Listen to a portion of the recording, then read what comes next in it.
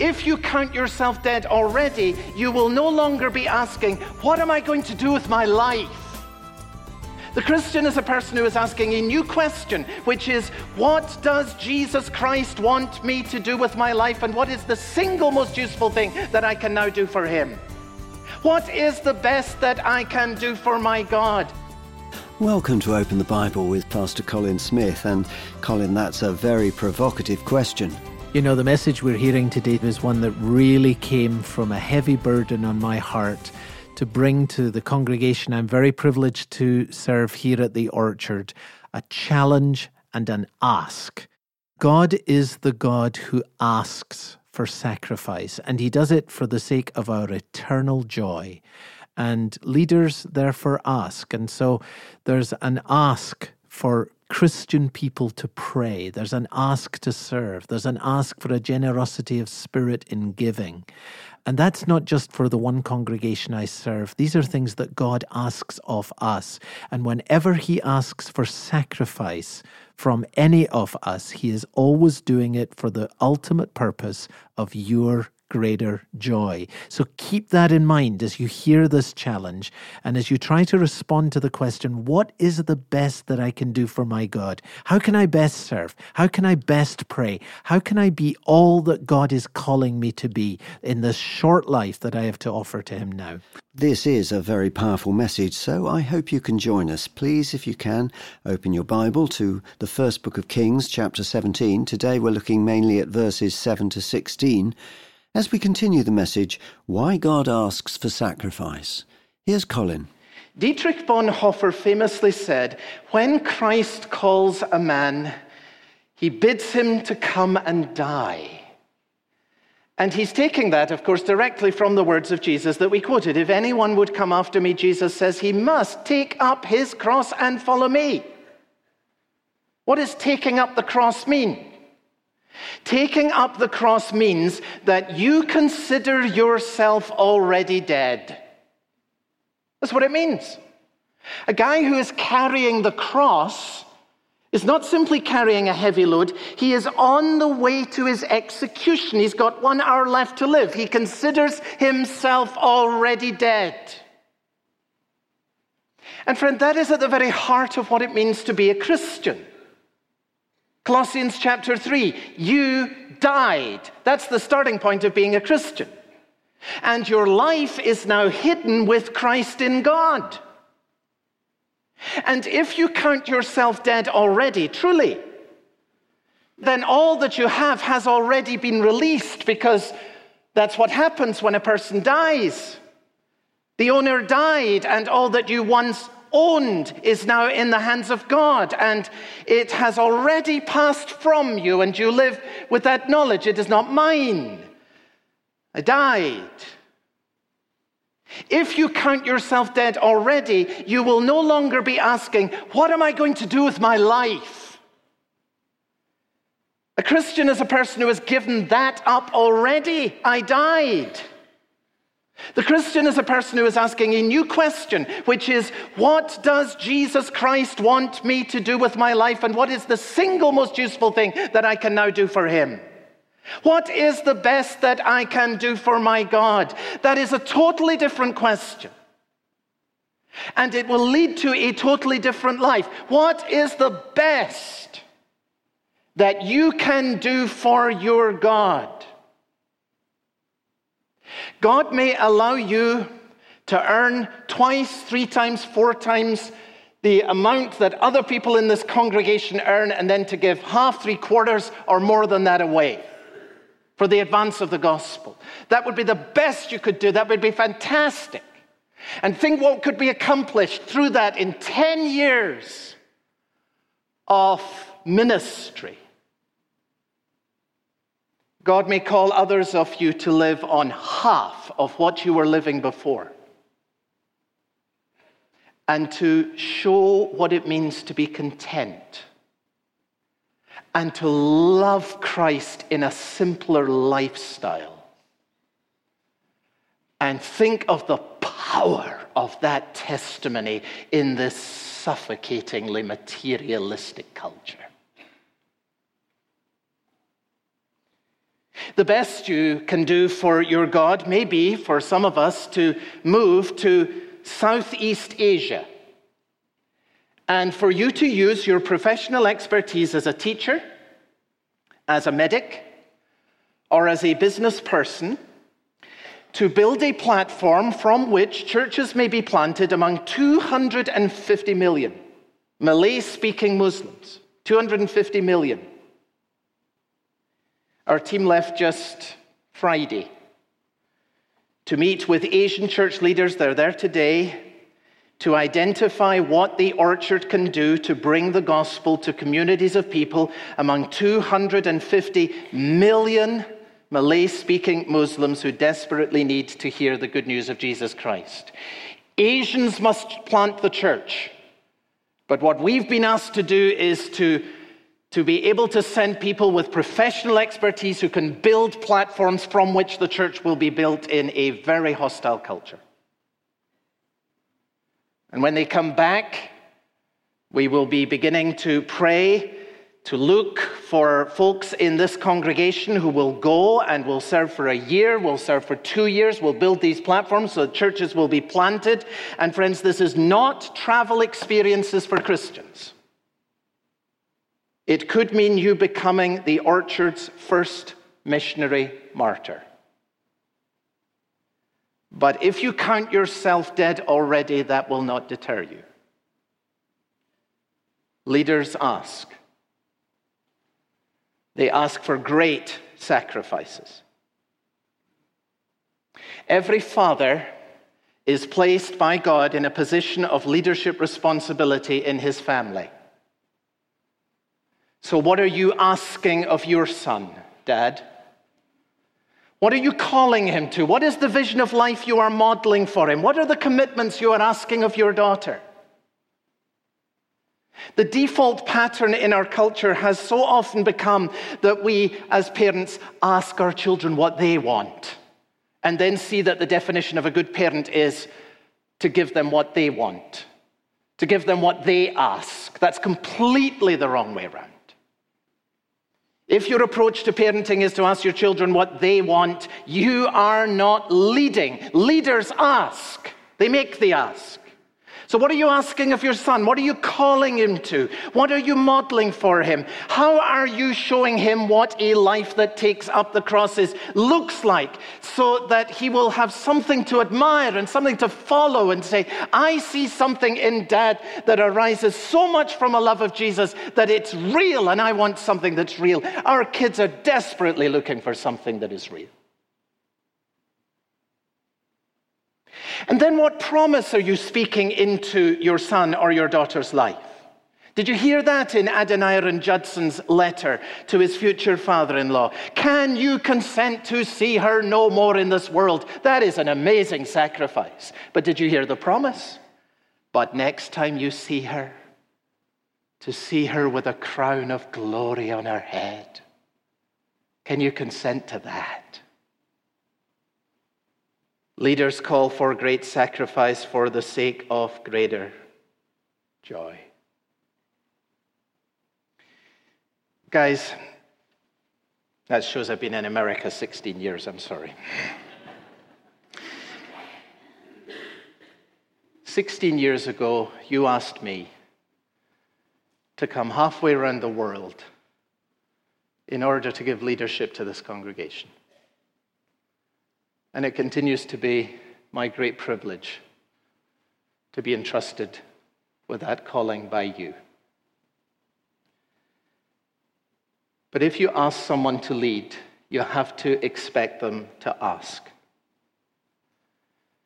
To lead you means that I must, if I'm a leader worthy of the name at all, ask you for great sacrifices, lead by example in making them myself, and hold before you great promises of infinitely greater joy. Let me make 3 asks of you today. The first is an ask to serve. You say you do not want the church to be like a consumerist mall. God save us from that. You want it to be a functioning body. What will you do? How are you going to serve? I ask you to serve. And I ask you to serve in the way that will be the best possible thing, the largest possible thing, the greatest possible contribution that you could make to the life of the body of Christ and the advance of the gospel here and around the world. And for someone that may mean Southeast Asia. For someone it's a Sunday school class. But for everyone, it's something. You're listening to Open the Bible with Pastor Colin Smith and the message, Why God Asks for Sacrifice. And we've started to look at the ways God can ask us to make sacrifice. There's an ask to serve, and we'll look at 2 more ways in a moment. Remember, if you ever miss one of our broadcasts or you want to go back and listen again, you can always do that by going online to openthebible.org.uk. You can download a message as an MP3 or just go back and listen to it online. Back to the message now. Here's Colin. Second, I want to ask you to give. Many in our congregation have established a regular pattern of giving as a defining mark of obedience to Christ. What about you? Have you done that? Elijah's words, by the way, to the widow hold the key to faithful giving. Notice it in verse 13. Very important to grasp this, very practical. Do not fear, that's where it begins. You've got to have faith in order to give. You've got to have faith. So do not fear, go and do as you have said, but first make me a little cake and bring it to me, and afterwards make something for yourself and for your son. And friends, very simply, the only way to give when things are tight is to give what God is asking of you first. In other words, set aside what you will give first. Then work out what it will take for you to live on the rest. I am urging you to have a plan for giving and to set what that percentage is going to be for this year, and for a husband and a wife to sit down and to say, oh God, this is what you're giving to us. What are we going to commit to releasing right from the beginning, off the top? So when we came to this country and found out what we would be living on, we said, okay, there's our giving off the top. The second thing is we made a commitment. We would go back to England and see our family. So that's going to cost quite a lot of money with 4 airfares. And so here's number 1. Here's number 2. Now here's what we live off. Because these things were commitments in that order. And so what can we afford to do living off this? You will never establish a regular pattern of obedience to God unless you start with the principle of Elijah here in 1 Kings in chapter 17 and verse 13. But first make me a cake. And the woman's going to be saying, how can I possibly do that? If you try to give out of what is left at the end of the month, or have a look at what's happened at the end of the year and so forth and so on, you will never do what God is calling you to do. And faithfulness in giving, folks, is going to mean some very tough questions. Does what we give reflect a life commitment of our family to make the gospel run here and around the world? Really?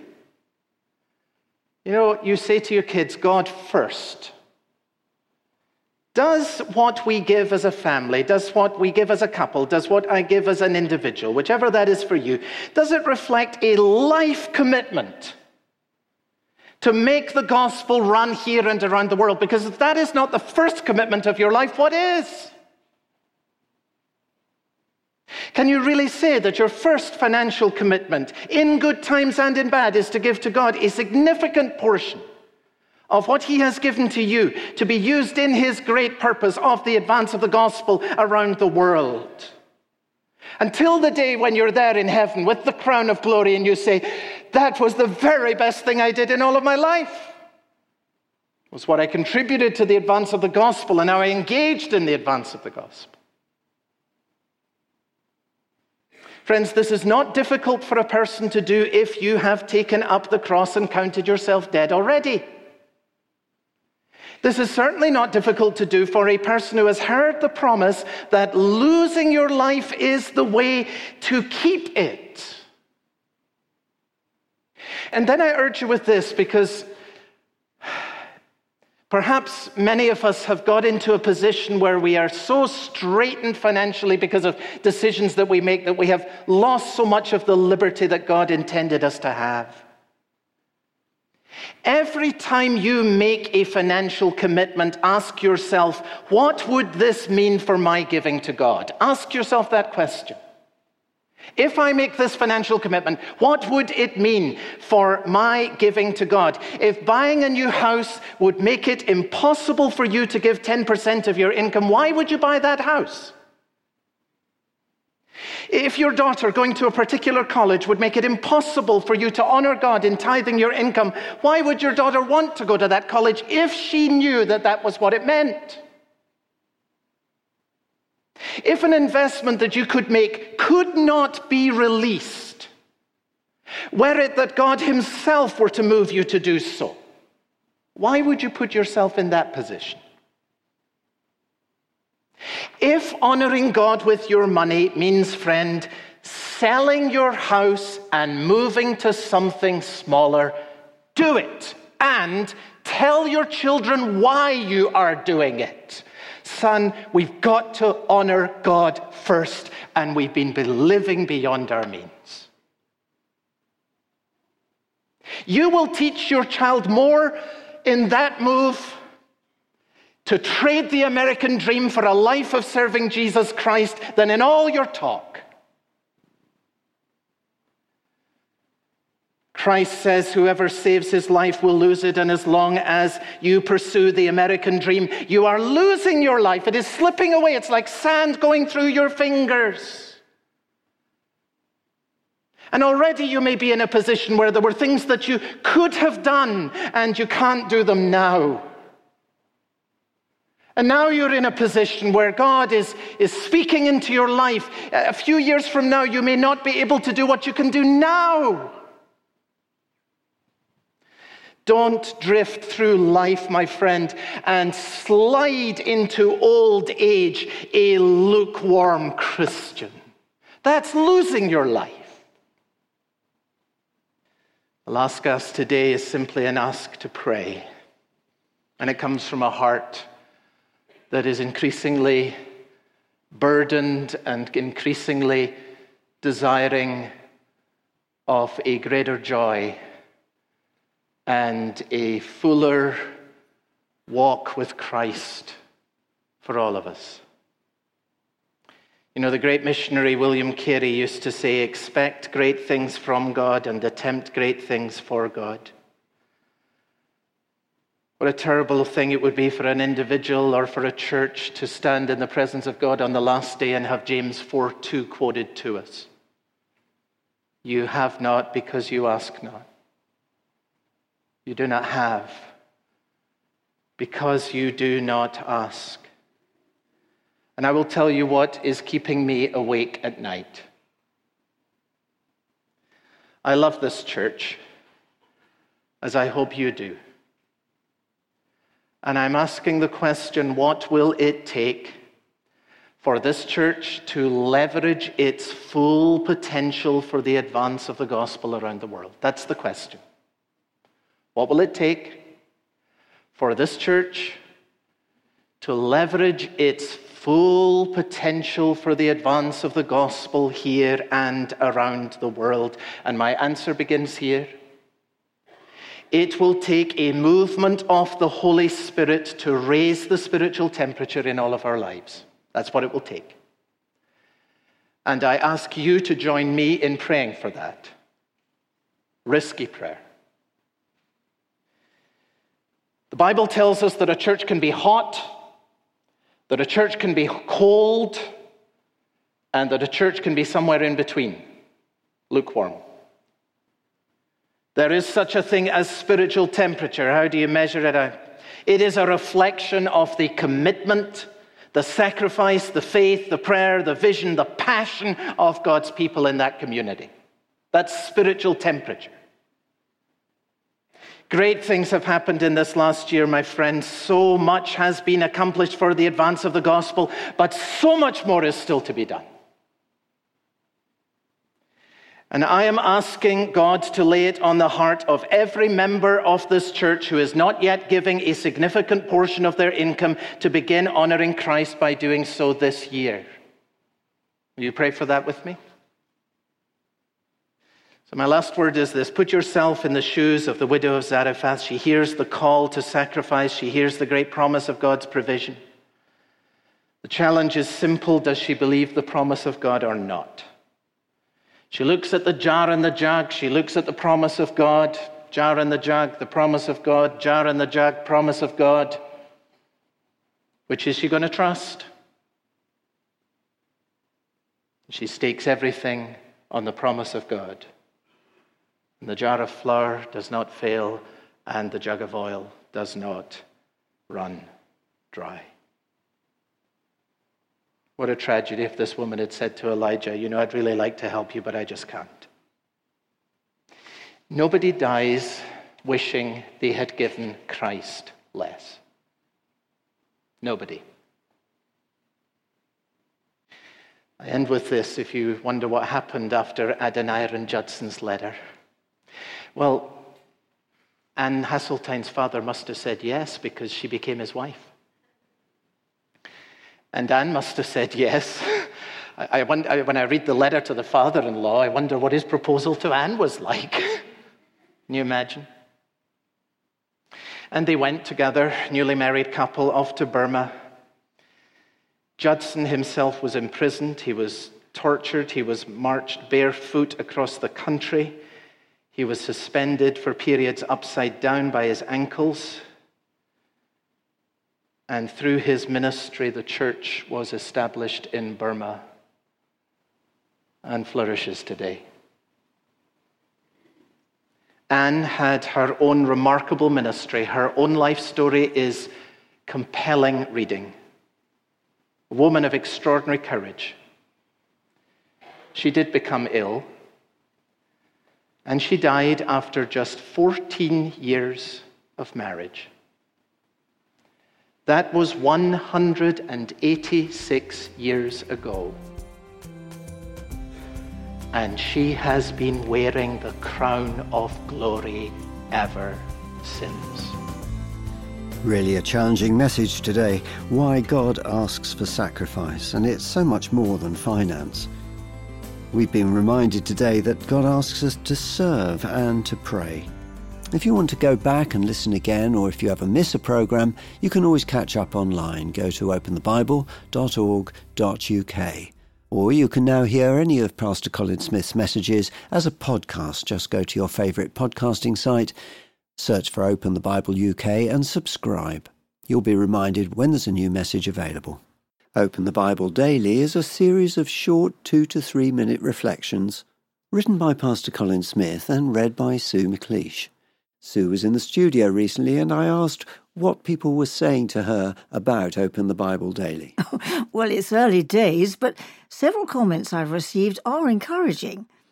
One came from a young mother who'd recently given birth to her second child.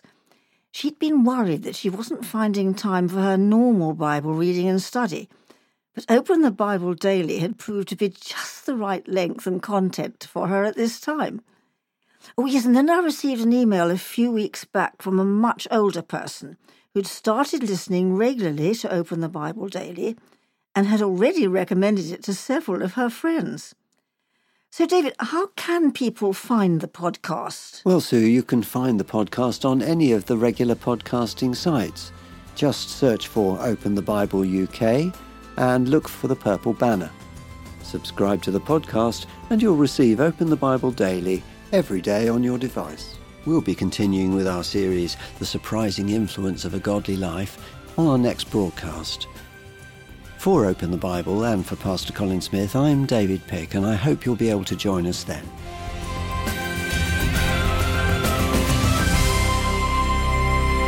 You say that you believe that God exists. That's good.